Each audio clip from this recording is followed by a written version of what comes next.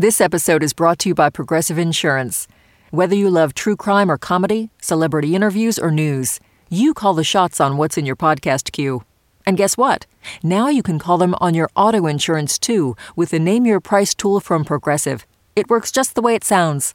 You tell Progressive how much you want to pay for car insurance, and they'll show you coverage options that fit your budget. Get your quote today at Progressive.com to join the over 28 million drivers who trust Progressive. Progressive Casualty Insurance Company and Affiliates. Price and coverage match limited by state law. Radiolab is supported by the John Templeton Foundation, funding research and catalyzing conversations that inspire people with awe and wonder. Learn about the researchers making the latest discoveries in the science of well-being, complexity, forgiveness, and free will at templeton.org/podcast. Listener supported. WNYC Studios. Oh, wait, you're listening? Okay. All right. Okay.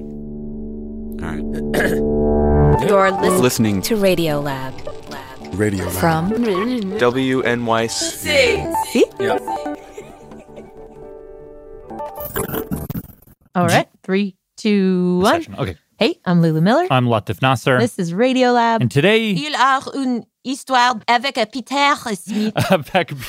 we have a story Je m'appelle Pierre. Oh, oui, vraiment. from science journalist Peter Smith. Okay, I'm gonna switch gears pretty dramatically here because I want to start with the big case before the Supreme Court this last session. You will hear argument this morning in case 19-1392, The abortion case. Dobbs versus Jackson Women's Health Organization. Because General Stewart? something happened during the arguments that I think most people probably didn't notice. Basically, I would say the lawyer for Mississippi, he's arguing against abortion. And, of course, the Supreme Court has already decided the issue of abortion in 2 previous cases, so they have seen much more calm. What hasn't been at issue interrupt him and say, what's different now? And he says, Justice Sotomayor, I think the science has really changed. the last 30 years of advancements in medicine, science, all of those things. What are the advancements in medicine? I think it's an advancement in knowledge and concern about such things as fetal pain, what we know the child is doing and looks like and is fully human from a very early... And Sotomayor, she says this issue of fetal pain, A gross minority of doctors believe fetal pain exists before 24, 25 weeks. like it would never make it into the courtroom. And one not well-founded in And the reason, she says, is because of a single word, Daubert. Daubert, or as it's often pronounced, Daubert. Daubert. By saying this word, she's essentially pulling down the gate that stands between law and science. Now, Daubert would only play a tiny, tiny role in the Supreme Court case. But I wanted to start there because Daubert is this thing that sort of goes unnoticed, but is actually one of the most important parts of shaping what happens inside of a courtroom. And I've actually spent the last 8 years reporting on Daubert, and, you know, it shows up everywhere. All right, this is the case of the state against Kyle Rittenhouse. It played a big part in the Kyle Rittenhouse trial in the murder of George Floyd. I'm going to talk about Daubert. Lawsuits involving Monsanto's failure to warn. Monsanto, Deepwater Horizon. They alleged Johnson & Johnson. Johnson & Johnson's talcum powder products. Just like all over, there have been so many analyses written about it. It's been written up in like scientific journals. It's been written up in law reviews. Because anytime you want to have an expert testify, you're the chief Hennepin County medical examiner? Whether it's about fetal pain, That's correct. Or it's about correlation between domestic abuse, human psychology, heavy alcohol abuse, and cognitive disorders, use of force, or cardiac arrhythmias, sudden cardiac death, cause of death. This is not that kind of death. Whatever expert knowledge they're trying to bring to the court, that person has to pass what's known as the Daubert standard. And a lot of people I talked to said that Daubert can sort of make or break your case, because Daubert essentially decides who gets to come into the courtroom and explain how the world works. Does that make sense? It does. Yeah. But it makes me want to know now, what is the standard? What is the standard and what is a Daubert? Yeah, exactly. I was wondering the same thing. And when I started looking into it, I discovered that at the heart of the Daubert standard, there is this family, the Daubert family. And one of the things that jumped out to me is that even though their name is everywhere, the story of the family is basically nowhere. Good morning, Peter. Hello. How do you do? Nice to meet you. Come in, please. Sorry, that's a little puppy. Okay. Good morning. So the Dauberts are Bill and Joyce. What's the dog's name? His name is Rocco. And Rocco. He's a Maltese, and so we needed a little tough name for him because he has deep things. Everything okay? Oh, no, settle. So the Dauberts live north of San Diego in sort of a high desert area. Sorry about the barking. And so Bill... As you might be able to tell, I am not a talker. Bill didn't really want to revisit this whole saga. Joyce got that gene. I didn't get it. So I mostly interviewed Joyce, who's in her 70s, has a big full head of curly white hair. Yeah, and so then she took me into a back room at their house, which is sort of this office space that they have. Okay. Away from the dog. And so we came out here. Pretty quickly, she started telling me about she and Bill. Maybe we can back up there. It's like, so how did you guys meet and where?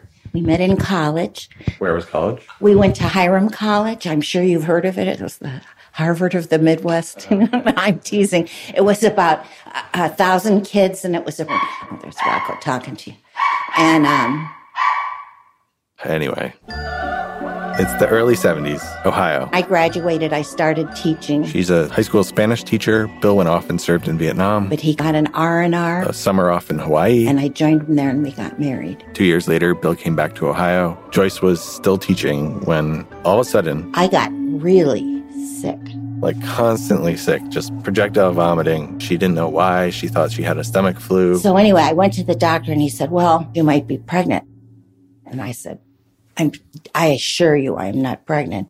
And he said, well, I can give you this pill. It doesn't work for everybody, but I know it's safe because they give it to pregnant women. For morning sickness.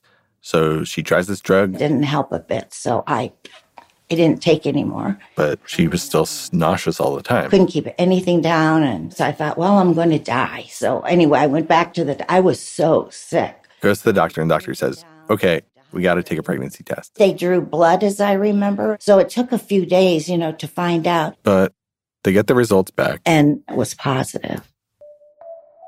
And Joyce told me, that question that you ask a kid? What do you want to be when you grow up? She said she remembers when she was like 8 or 9. Somebody asked her that. And I don't remember what I answered. I know, what I wanted to say. I wanted to say, I want to be a mother. I always felt like I'd be good at it, and it would be a wonderful way to live my life, to have children and raise children. The nausea eventually went away, and Joyce and Bill picked out names. Yeah, Jessica. For a girl and for a boy. Jason. Also, around this time, they moved out to California. Started our life here. And then one night, in July of 1973, contractions. We took off for the hospital. Nurses greet her out front. And they come out with a wheelchair. Eventually, they wheeled her into the delivery room, bright lights. Bill's at my head. Gowned up. There's doctors and nurses swirling around. Monitoring everything. People are telling her to breathe. Contractions are coming pretty quickly. And finally, someone says... Push. Push. And then suddenly... Crying. And someone says it's a boy. And then Joyce says everything got, dead quiet. For a long time. And nobody's really moving or anything. One of the doctors was holding her baby. And I could see his right foot. He said, what's the matter with his foot? Is something wrong with his foot? It looks like there's something missing. What happened to his foot? And then somebody said, oh, yes, and his arm, too. And I looked at his arm, and I thought, oh.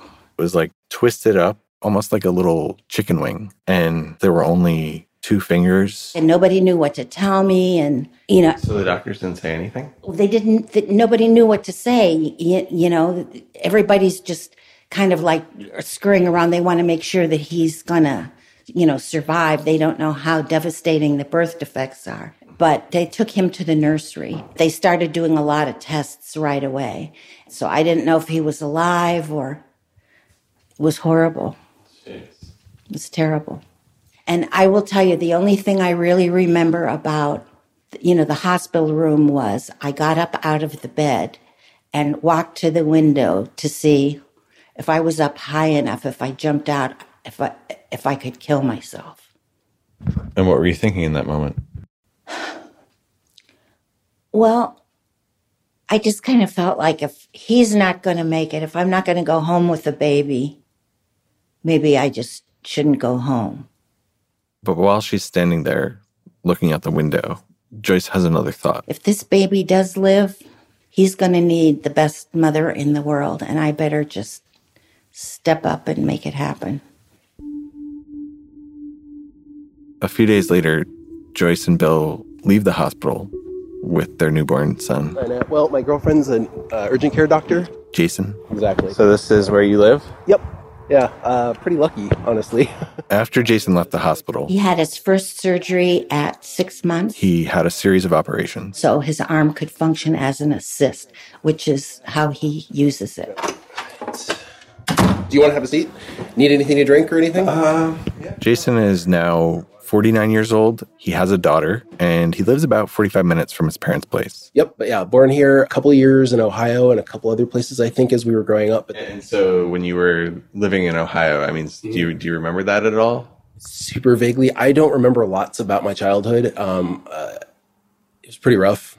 So when Jason was born, the really big physical difference was his right arm. That arm is much smaller than his left arm, and on his right hand, he only has a thumb and an index finger. As a kid, I was painfully aware of how different I was. Just a reminder, this is the late 70s. So there really wasn't a blueprint for the Dauberts. We were making fresh tracks in the snow. Okay, here's a really good example, right? As a child, learning how to tie your shoes, it's a milestone, right? And when it was time to teach Jason how to do all of that took a lot longer for me. It was really a knife in your heart to watch him struggle. But I didn't want him to feel sorry for himself. So she would tell me pretty frequently, kind of whenever I needed to hear it, like, if I could give you my right arm, I would do it in a heartbeat. But that's not going to work. There's nothing we can do about it. So how are you going to, move through the universe? How are you going to live your life? And so when it came to something like tying his shoes, he'd bend over his feet, hold the lace with his mouth and use his left hand to tie his shoe. Or I couldn't cut the nails of my left hand. So then one day I just happened to be fiddling with a Swiss Army knife or something. And I realized the way the Swiss Army knife works and the little scissors in that, I can actually make that work with my hand. And oh my God, Mom, I can cut my own fingernails now. It sounds stupid, but it's like these little things that are, that you just kind of have to come up with. But I think that the thing for both of them, the thing that was hardest was dealing with other people. And like when it was time for Jason to go to kindergarten. They wouldn't enroll him in the public school. They said he had to go to the Sunshine School. The special needs school. Because their assumption was I was probably mentally disabled as well as physically disabled. So I went to the Catholic school and said to Sister Mary Frances or whoever it was, we're not Catholic, but we really want Jason to get a typical education. And the sister said, oh, we'd love to have a little crippled boy in school. But then she called me up and told me that they couldn't enroll him because the other parents didn't want their kids to go to school with Jason because he was deformed. They didn't want their kids to have to look at that. Eventually, Jason got into public school, and it was there he says he got bullied. Getting the living crap beat out of me in like elementary school and stuff. And sometimes he'd come home and tell Joyce. Some kid told him, my mother said, your mother took drugs when she was pregnant, and that's why you only have 2 fingers. And I'd say, what did you say, Jason? And I'd always get that, no. But Joyce said when Jason was little, it came up. Jason often asked the question, why? Why am I different? And I would say to him, honey, everybody's different. Sometimes it's on the outside. Sometimes it's on the inside. And it's easy for people to see how you're different, isn't it? Yeah, it is. Okay. So that's kind of how we dealt with those things. And Jason said as he got older, that the question sort of fell away. Of course, what happened to Jason could have been some random genetic mutation. But for Joyce, I wanted to know. She felt responsible. It was my fault. It was my pregnancy, and something went wrong. I didn't do it right. Something went wrong. She and Bill had genetic tests done. From everything they could tell, They ran basically no higher risk than any other couple. I was careful about eating a healthy diet and, no alcohol. I was looking through some of the medical records, and they say there's no exposure to toxins or chemicals. I worked at having a healthy baby. I worked at it. I knew what I was supposed to do, and I did it. And so when it came to Jason's birth defects, we don't know what happened. But I guess I was also trying to figure out when did you first put it together? When I first went to school, when I first went back to teaching. This is 1983. Joyce is back teaching Spanish. And by this point, there's Jason. And Jessica. His little sister. They're 10 and 9 years old. They would walk to school together in the morning. And after school, they would all walk home. And one of our first routines was when we hit the house, we'd get the paper out of the driveway and come in. Make some snacks inside. And then I'd sit down on the couch. One kid here, and I've got the paper. They would read the paper. That's so sweet and nerdy. Yeah, they would all sit down and read the comics together. The kids loved that. So one day, Joyce is flipping through the paper. To get to the comics. And then she saw a photo of a little girl. With an arm exactly like Jason's. And Jason looks at it, and Jessica looks at it, and I'm looking at it. And Jason just gets up and goes to the drawer where the scissors are and brings me the scissors so I could cut out the article.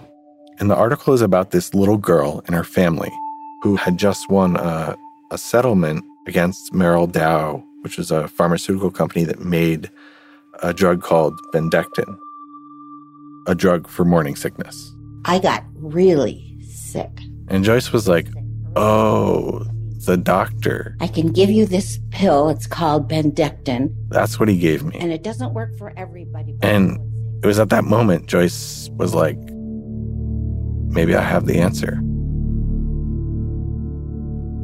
And her quest to find out if she did would change how we judge what's true in this country. Stay with us.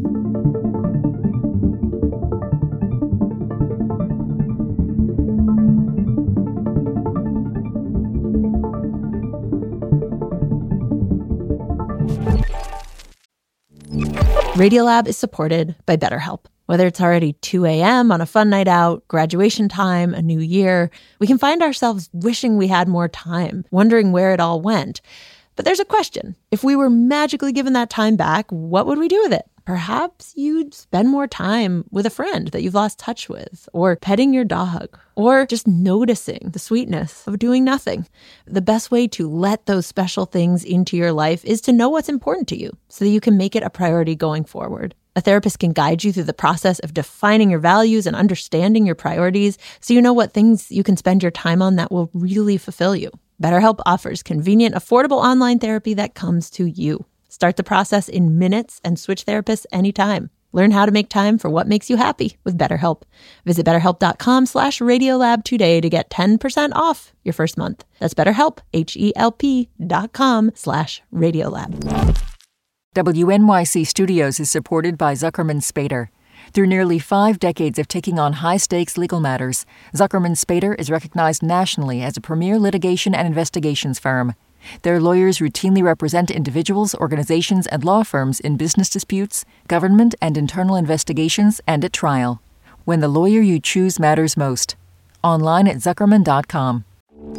Radiolab is supported by TurboTax. TurboTax experts make all your moves count, filing with 100% accuracy and getting your max refund guaranteed. So whether you started a podcast, side hustled your way to concert tickets, or sold Hollywood memorabilia, switch to TurboTax and make your moves count. See guarantee details at turbotax.com/guarantees. Experts only available with TurboTax Live. What should I play? I haven't even tried this piano yet. Why don't we play a little bit of a piece that I think you might know?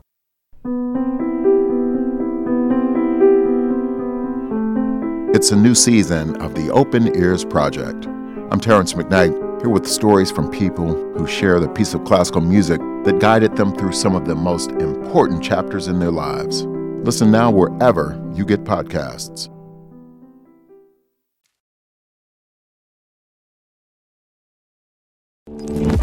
Lulu. Latif. Radiolab, back with Peter, Pierre, Smith. Should I just do a quick recap? Yeah, remind me where we left off. Where we were. Yeah, so the summer of 1983, Joyce saw a newspaper article with a photo of a girl whose arm looked remarkably similar to her son's. Right. But I, put it aside because, I had dinner to make, we had homework to do, all that kind of stuff. But pretty quickly thereafter, she decides to call directory assistants, get in touch with this family. I called. Talks to the family, gets their lawyer's name. And I got his phone number. And I called him the next day. Austin and Nate, how will you direct your call? Yeah, I just received a call from Barry. My name is Peter Smith. Okay, one moment, please.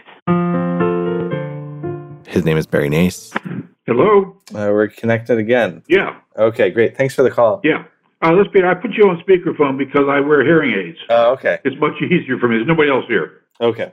So Barry had a law office in D.C. And my background is chemistry and biology. He was doing medical malpractice. And one day, this little girl's family came to him with a problem about Bendectin. I didn't know much about Bendectin, but I learned a few things. I tried the case and I won. Was he surprised to hear from you? Yes, and he was very supportive. And Barry basically had two questions for Joyce. Was there evidence of the pharmaceutical product being taken? And when was it taken? He said it causes birth defects if you take it early on in the pregnancy. And I said, oh, okay. And I asked him, I said, would you be our attorney too? And he said, yeah, we'll have to figure out how to do it because we're in a different district and, all that kind of stuff. But the case wasn't hers necessarily. Right. So it was ultimately Jason's case to be made. But he was a minor. He was 10. But I do remember my mom asking basically, and like, hey, this is going to be a, probably not an easy thing to do, but if you want to, we can do it. Why did you want to do it? Did you have a... Yeah, if I remember right, my mom basically pointed out that like, hey, if this is true and there's a problem with this drug, we don't want other people taking it. So to me, it felt like a really easy decision. And that's how everything started. So when you looked at the case, you said it seems like another sort of slam dunk case, or... Yeah, right, slam dunk, yeah. Let's not even read between the lines. It wasn't a slam dunk. No. Even with the case he won, with any case like this, the hardest thing is... how do we show causation?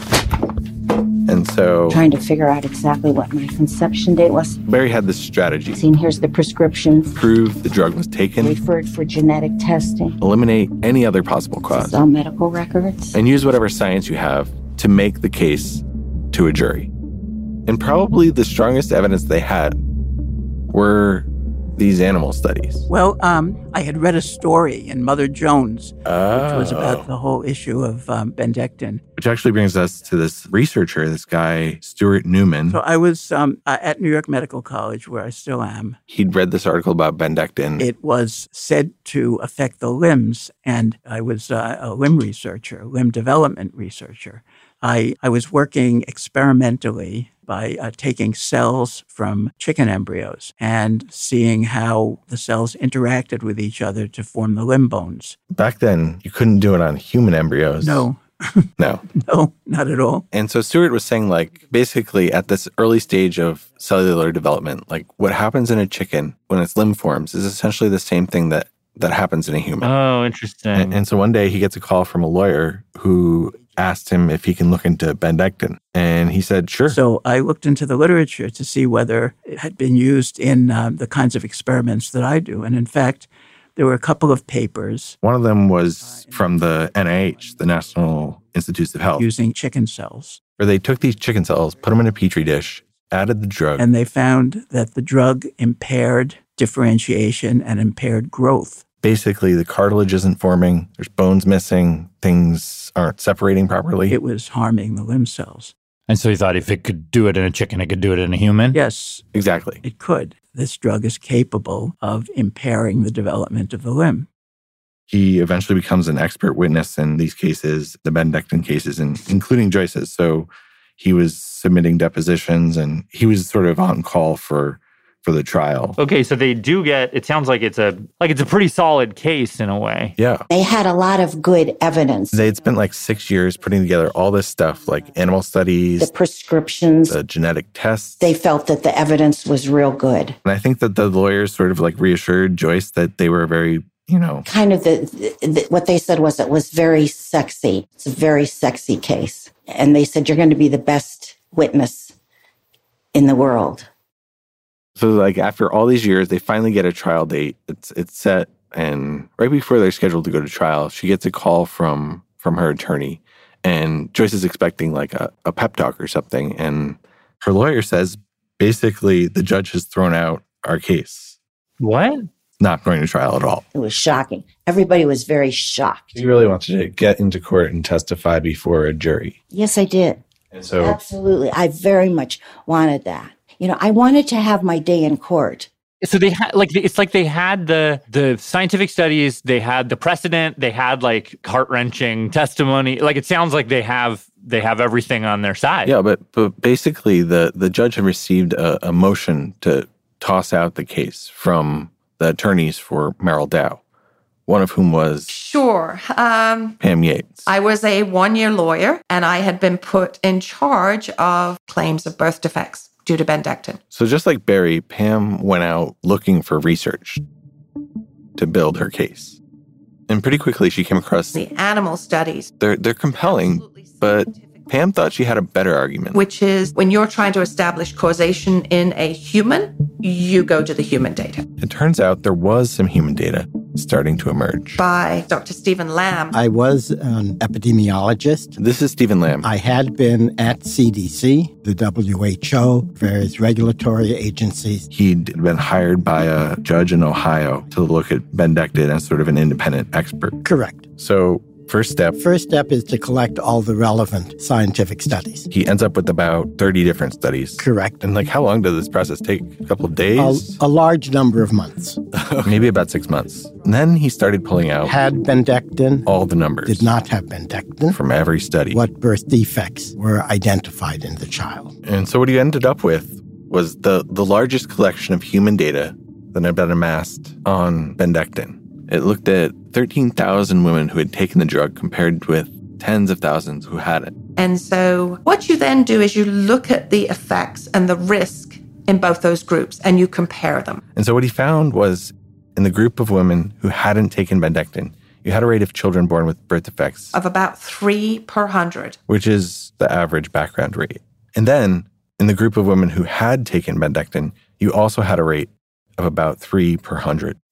And so the question was, does Bendectin actually carry a higher risk for birth defects? The answer was no. So it's a pretty definitive no as well. Correct. What you're saying. Correct. And so when it came to Jason's birth defects... How can you say it's the drug? Right before the trial, Pam submitted this motion to the judge. We have all this science. We have the science on our side. They don't have anything unless they rely on non-human data. And the judge agreed. He tossed out the case entirely. But can a judge even do that? Like, decide which expert out-experts the other expert? Yeah, that was a real question. Like, do judges even have this power? Well, like I would ask, can we appeal this? They appealed to the Ninth Circuit, and the Ninth Circuit said, yes, a judge can do this. And they have this power because of this rule. Called the Frye Rule. Frye. Frye. This rule from the 1920s that nobody had used until around the time of the Daubert case when all these other bad, crazy things started happening. When there was this supposed epidemic of litigiousness. And so now, at this point in the story, we're entering the quote-unquote litigation boom. And to guide us through... We're good now? I think so. Hello. We're going to bring in this guy. Michael Gottesman. I prefer Mike. Mike's a professor at Georgetown University Law Center. And so I talked to Mike about the role of experts and the role of expert testimony. And so obviously, like, the Daubert's experts had been kept out of court, off the witness stand. But Mike said if you look back, like, just immediately before this case, before the 1980s. There was no idea that you could keep, in a civil case, an expert off the witness stand. In fact, there were some rules about this, passed by Congress. An overview of the Federal Rules of Evidence.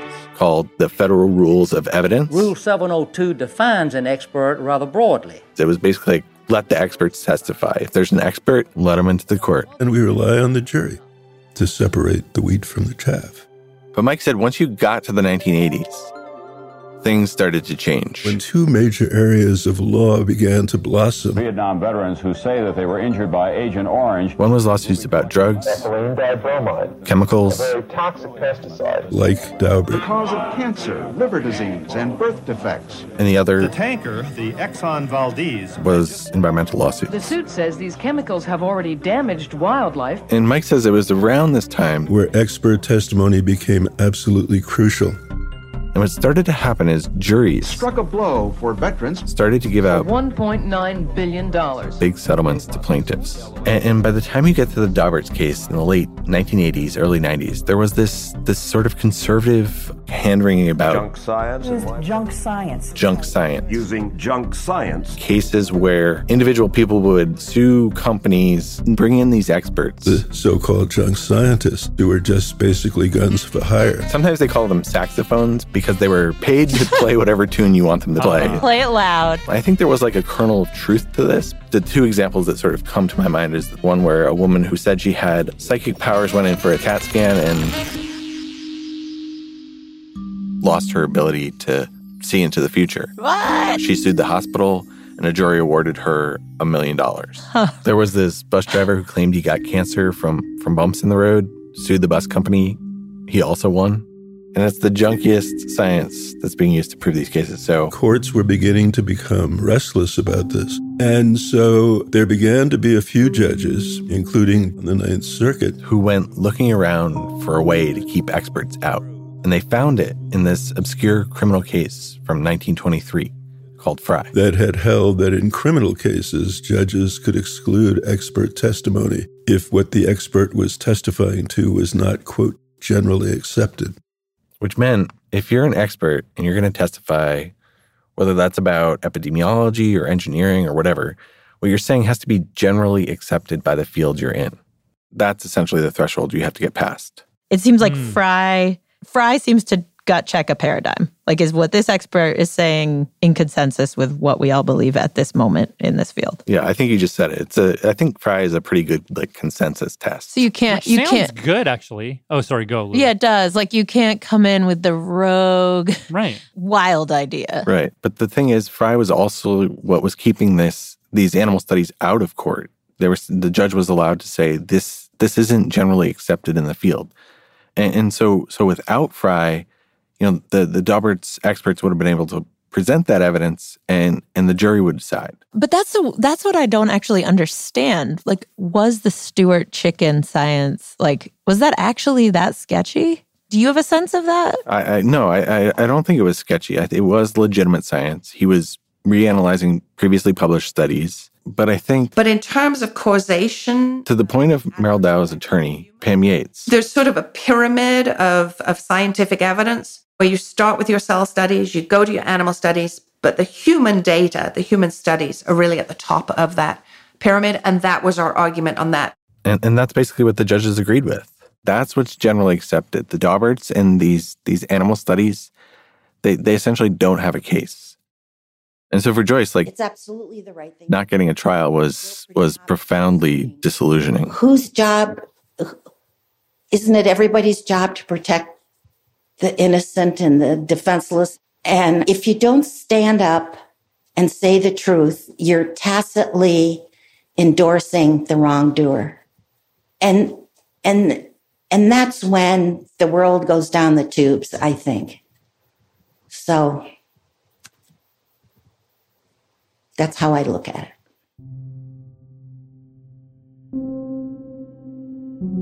Radiolab will be back right after this short break.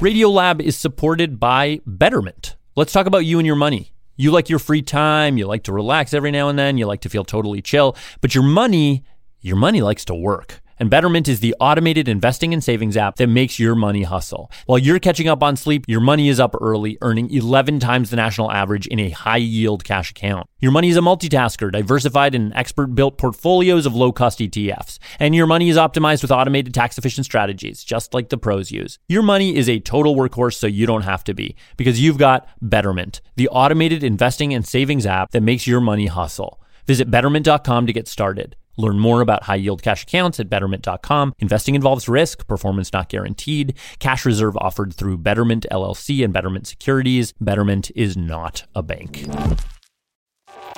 Radiolab is supported by the John Templeton Foundation, funding research and catalyzing conversations that inspire people with awe and wonder. Learn about the researchers making the latest discoveries in the science of well-being, complexity, forgiveness, and free will at templeton.org/podcast.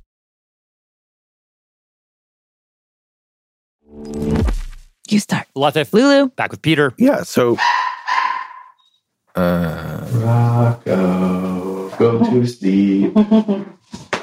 So Jason and Joyce had filed a lawsuit against Merrill Dow. They'd gotten kicked out of district court and then sent up to the Ninth Circuit. But then the Ninth Circuit said no as well. Yes, because the Fry ruling says, get out of my courtroom. So then, then you're like, we're done, or are you... Well, we had to get that stumbling block moved to the side. And so, you know what the next step is. We'll hear argument now, number 92. March 30th, 1983. Daubert versus Merrill Dow Pharmaceuticals, Inc. Their case goes before the Supreme Court. And Jason and Joyce, they fly out from California. Jason had to get out of college. I was 20. It had taken him a decade to get to this point. If we win here, we at least have a chance to keep going forward. So it was a very exciting time. So the Daubert side was argued by Mr. Gottesman. Mike Gottesman. They asked me if I would handle it. Mr. Chief Justice, may it please the court. Jason Daubert was born missing a part of his right arm. So Mike basically argued that the Fry rule... that a judge could keep out expert testimony if it was not generally accepted. He's essentially saying, this rule shouldn't be used. It should get tossed out. As to which... In making that argument... And Sandra Day O'Connor jumps in and she says, if we're going to have an expert come in and talk about science, we should just look at the word. I think the word science is defined as accumulated and accepted knowledge. She's like, the Fry standard, it's right there in the definition. So shouldn't the judge have a role? At the outset, what comes in? And Mike essentially says, no, we should use the rules that Congress passed. Under the federal rules of evidence. The federal rules of evidence. And the rules of evidence did not give judges that power. The rules gave more power to a jury. And Mike said, there's an argument that the jury is actually better equipped to do this. There's only one judge and there are 12 jurors. The jurors can discuss among themselves what they think. Secondly, the jury will have heard the full testimony of the experts on both sides. Judges are deciding this at an early stage without a trial. They're going to have less exposure to the issue than the jury has. And ultimately, we have a trial by jury system. Let the jury decide. Very well, Mr. Gottesman. Mr. Freed, we'll hear from you. So then came the attorney for Merrill Dow. Thank you, Mr. Chief Justice, and may it please the court. And one of the things that stood out to me is that there's a point... Mr. Freed, could I ask you a question about the studies in this case, the animal studies as an example? Where the justices start to ask about these animal studies. Are the animal studies themselves, insofar as they prove anything about animals, scientific knowledge within the meaning of the rule, in your view? These animal studies, if properly conducted, and some of them were, are scientific knowledge, without doubt. But they're used quite generally to raise a suspicion. They are like a scaffolding. But when the building is up, the animal studies drop away. The animal studies cannot support a building which will not stand. Mr. Freed? And Chief Justice William Rehnquist asks, how are we supposed to know this? We're not the scientists. How are we supposed to determine what's good science and what's junk? And is that even our place? You're a lawyer. You're not a doctor. And here you are telling me that certain things are so in the scientific field. You may know, but I don't. We made a good argument. The case is submitted. They went to a party afterwards back at their attorney's. Punch and cookies and whatnot. Everybody's pretty excited. At one point, Joyce said one of the lawyers came up to her. And he said, that he was so happy to meet me and it was such an interesting case and he thought that it went well. What did I think? Joyce said she also thought it went pretty well. You just kind of hope justice will be done. Justice will be served. And he said, you do know, don't you, that 9 of the most important people on the planet, your name is on their lips. So Joyce went back home and started teaching. And a couple months later, she got a call from one of her attorneys. And she said, have you heard? And I said, no, I've been in school all day. You know nothing. It's like you're in a submarine, at school. And she told me, and she said, 9-0, this is just, we're over the moon about it. We got a reversal. It's 9-0. Wow. Damn, 9-0. No one's going to bat for Fry. Nobody went to bat for Fry. And essentially the Supreme Court says we're going to adopt the federal rules of evidence, the liberal admission of experts. And we're like, yes, finally, we'll actually get our day in court. This is good. You were going to finally prevail. Yes, that's what we thought. But, oh no. Because, as the opinion keeps going, the justices say, we know we just got rid of Fry, this rule that judges have this power to keep experts out of the court. But we actually think they should have this power. Judges should still be gatekeepers of what comes in and what gets tossed out. And when it comes to expert testimony, they made this, bullet point list of things for judges to consider. And it's way more demanding than Fry. For example, whether the theory or technique in question has been tested, whether it has been subjected to peer review or publication, whether it has a known error rate, whether there are standards for control, and then finally, whether it has attracted widespread acceptance within a relevant scientific community. What? Wait, what? This is like Fry Plus. This is totally Fry Plus. It's double fried. It's quadruple. Oh, it's quintuple fried. It really is. So what happens? So the Daubert's case gets kicked back down to the Ninth Circuit, and not surprisingly, the lower court says, nope, we're not changing our minds now. Actually, the judge in this case, his name is Alex Kaczynski, and right around this time, one of his clerks was Brett Kavanaugh. Whoa. Minor footnote, but anyway, Kaczynski writes this opinion in a way so that he would have the final word on this. Whoa. And that final word is no, this is absolutely not going to trial. And so point by point, he's essentially taking down each one of the Daubert's experts. He's saying some of them might have passed publication and peer review. Some of these studies are credible, but basically there's no direct test. There's a lack of stats. There's still no consensus about this. I think in the end, what he's saying is that just because something seems possible, just because it could cause these injuries does not necessarily mean that it did. They can't prove causality. Doesn't meet the standard. This whole thing stops here. End of story.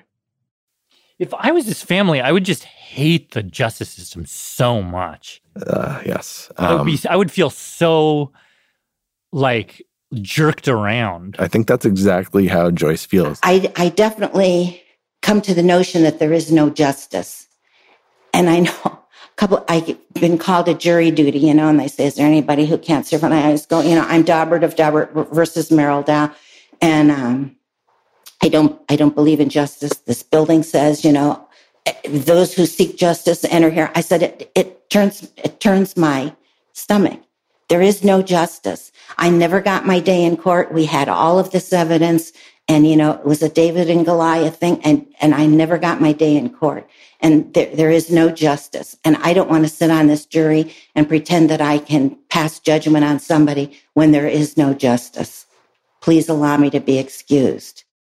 It just took them so much time. It took them over a decade, and did they even get anything out of it? I think there is one thing. As your when I went to visit Joyce, she has a photo hanging on her wall. Your New York Times. Have you seen that? And it's a photo of Joyce and Jason at the Supreme Court. You guys look really happy in the photo. They're both beaming. Well, we were happy to have a chance to get our case out. Yeah. So.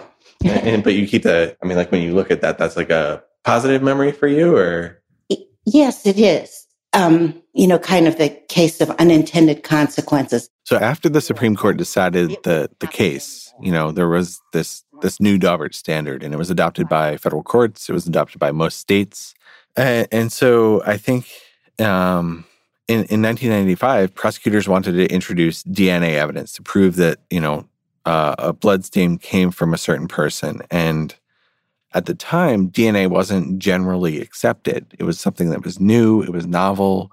but sort of the judge applied the Daubert standard to DNA. It got admitted as evidence, and it sort of like became this gold standard. It's totally revolutionized the way that criminal courts, look at evidence, and it's been used to prove people guilty of murders. DNA has helped get innocent people off of death row. Whenever somebody's released from jail because the DNA has exonerated them, or we feel very good that we were able to do that. Their name has been invoked in sort of like in a way that allows people who are accused of crimes to like credibly question the prosecution, incredibly question the state's experts. And what happens is Daubert has sort of shown that all these bedrock techniques, these forensic techniques that are sort of like all over in the courts, they aren't actually rooted in science. They're sort of like these techniques that were developed by law enforcement to prove people guilty. And, this includes like bite marks, ballistics, matching tire marks, blood spatter, shoe prints, even fingerprints. I mean, like all these disciplines, like, they don't actually meet the requirements of Daubert. And so I think that's a really powerful tool, not just in criminal cases, but in like all cases. So say like, we're not just going to be deferential to authorities. We're not just going to be deferential to the received wisdom of the courts. We're going to say like, well, using the scientific method, like how do you prove that? Huh. So it's like a tool for someone who is somewhat powerless. It's giving someone a little bit of a chance to kind of scrutinize the reason that they are being like said to be guilty. It gives them like one more. Yeah. Like I think like if you're deciding like really important things, if you're deciding, like if you're trying to prove somebody guilty of murder, if someone has died of asphyxiation and not a drug overdose, if vaccines cause neurological injury, if chemicals are leaching out into the water. I mean, the list goes on and on and on. But if you're deciding any one of those things, I would really hope that like, we use the best available science. Like this isn't a theocracy. We need to use the tools that scientists have developed to understand the world and like apply those in the context of the law. Like the law is demanding answers and like science doesn't always have the answers, but at least we can use the methods of science to like guide people to like get up a little bit closer to the science. Do you think Daubert does that though? Do you think Daubert helps us get to the best available science? Are you, Peter, who's looked at it so closely, like, do you feel like it is a good kind of metric or gateway set of checks? Like, do you think it is the good standard? No, yeah. I mean, no, honestly, I think that Daubert can and should be used as like a force for social good. But that said, I think that it really does have some flaws. And the first thing that you see, if you look at the data on the criminal side, you basically see that like a lot of judges come from the prosecution side. They're more likely to admit evidence that is offered by the prosecution. So sometimes bad forensic science gets admitted, and innocent people go to jail. That's bad.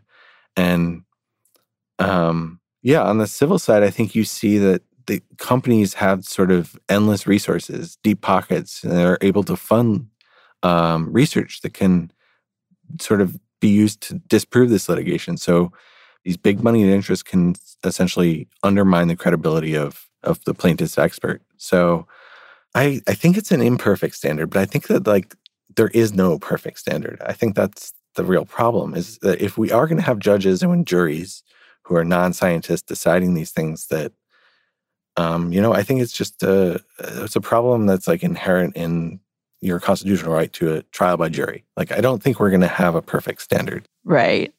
But I guess there is the question of, is this even that much better if the judge still holds the power to toss science out? Right. Sure, certainly isn't perfect. Yeah, this is definitely something that Jason talked about. For us, a big part of it also is chance, right? Like if we had gotten a different judge, we might have had we might have had a better chance at least getting in the door. That's really my big thing. Like I could have dealt with going to trial and losing. That would have been not ideal, but doable. But not even getting to go to trial And again, I understand the basic idea, right? Like, you don't want to allow any crank in their perpetual motion machine into court. I get it. Absolutely. And cranks can look pretty respectable. There's that too. You got that problem. So you've got lots of different things you got to guard against. I get it. So, and I mean, it's possible. Like I say, I could be wrong. I could be the crank unknowingly. I don't think so. But like, it's not that I know that bendectin caused my birth defects. It is that I think it's probable. And I fully admit I could be wrong. And on the other hand, I didn't even get a chance in court to show it one way or the other. That's a problem, right? When it all comes down to one person deciding whether you could even go to court or not. Or whether your science is right and true or not. Yeah. So.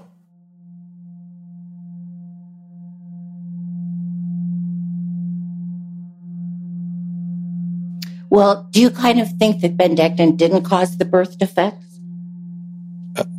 Yeah, I don't actually know. I think, what I'm saying is we know what the epidemiological evidence showed, and I don't think that evidence necessarily disproved that the drug caused Jason's injuries. But I also think, I think there's a lot of uncertainty there. Well, I guess, that's why we go to court. And everybody presents their evidence, and then we decide.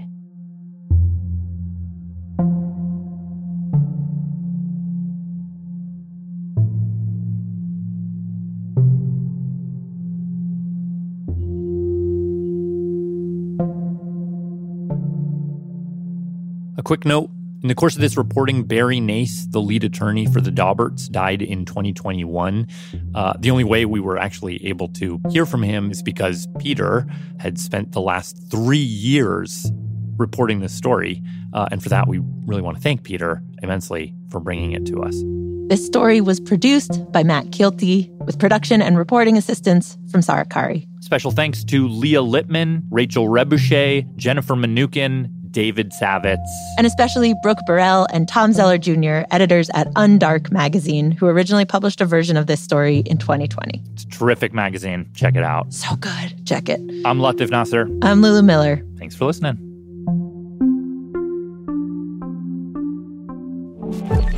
Radiolab was created by Jad Abumrad and is edited by Soren Wheeler. Lulu Miller and Latif Nasser are our co-hosts. Susie Lechtenberg is our executive producer. Dylan Keefe is our director of sound design. Our staff includes Simon Adler, Jeremy Bloom, Becca Bressler, Rachel Cusick, W. Harry Fortuna, David Gable, Maria Paz Gutierrez, Sindhu Nyanasambandam, Matt Kielty, Annie McEwen, Alex Neeson, Sarah Kari, Anna Raskowit-Paz, Sarah Sandbach, Ariane Wack, Pat Walters, and Molly Webster, with help from Bowen Wong. Our fact-checkers are Diane Kelly, Emily Krieger, and Natalie Middleton.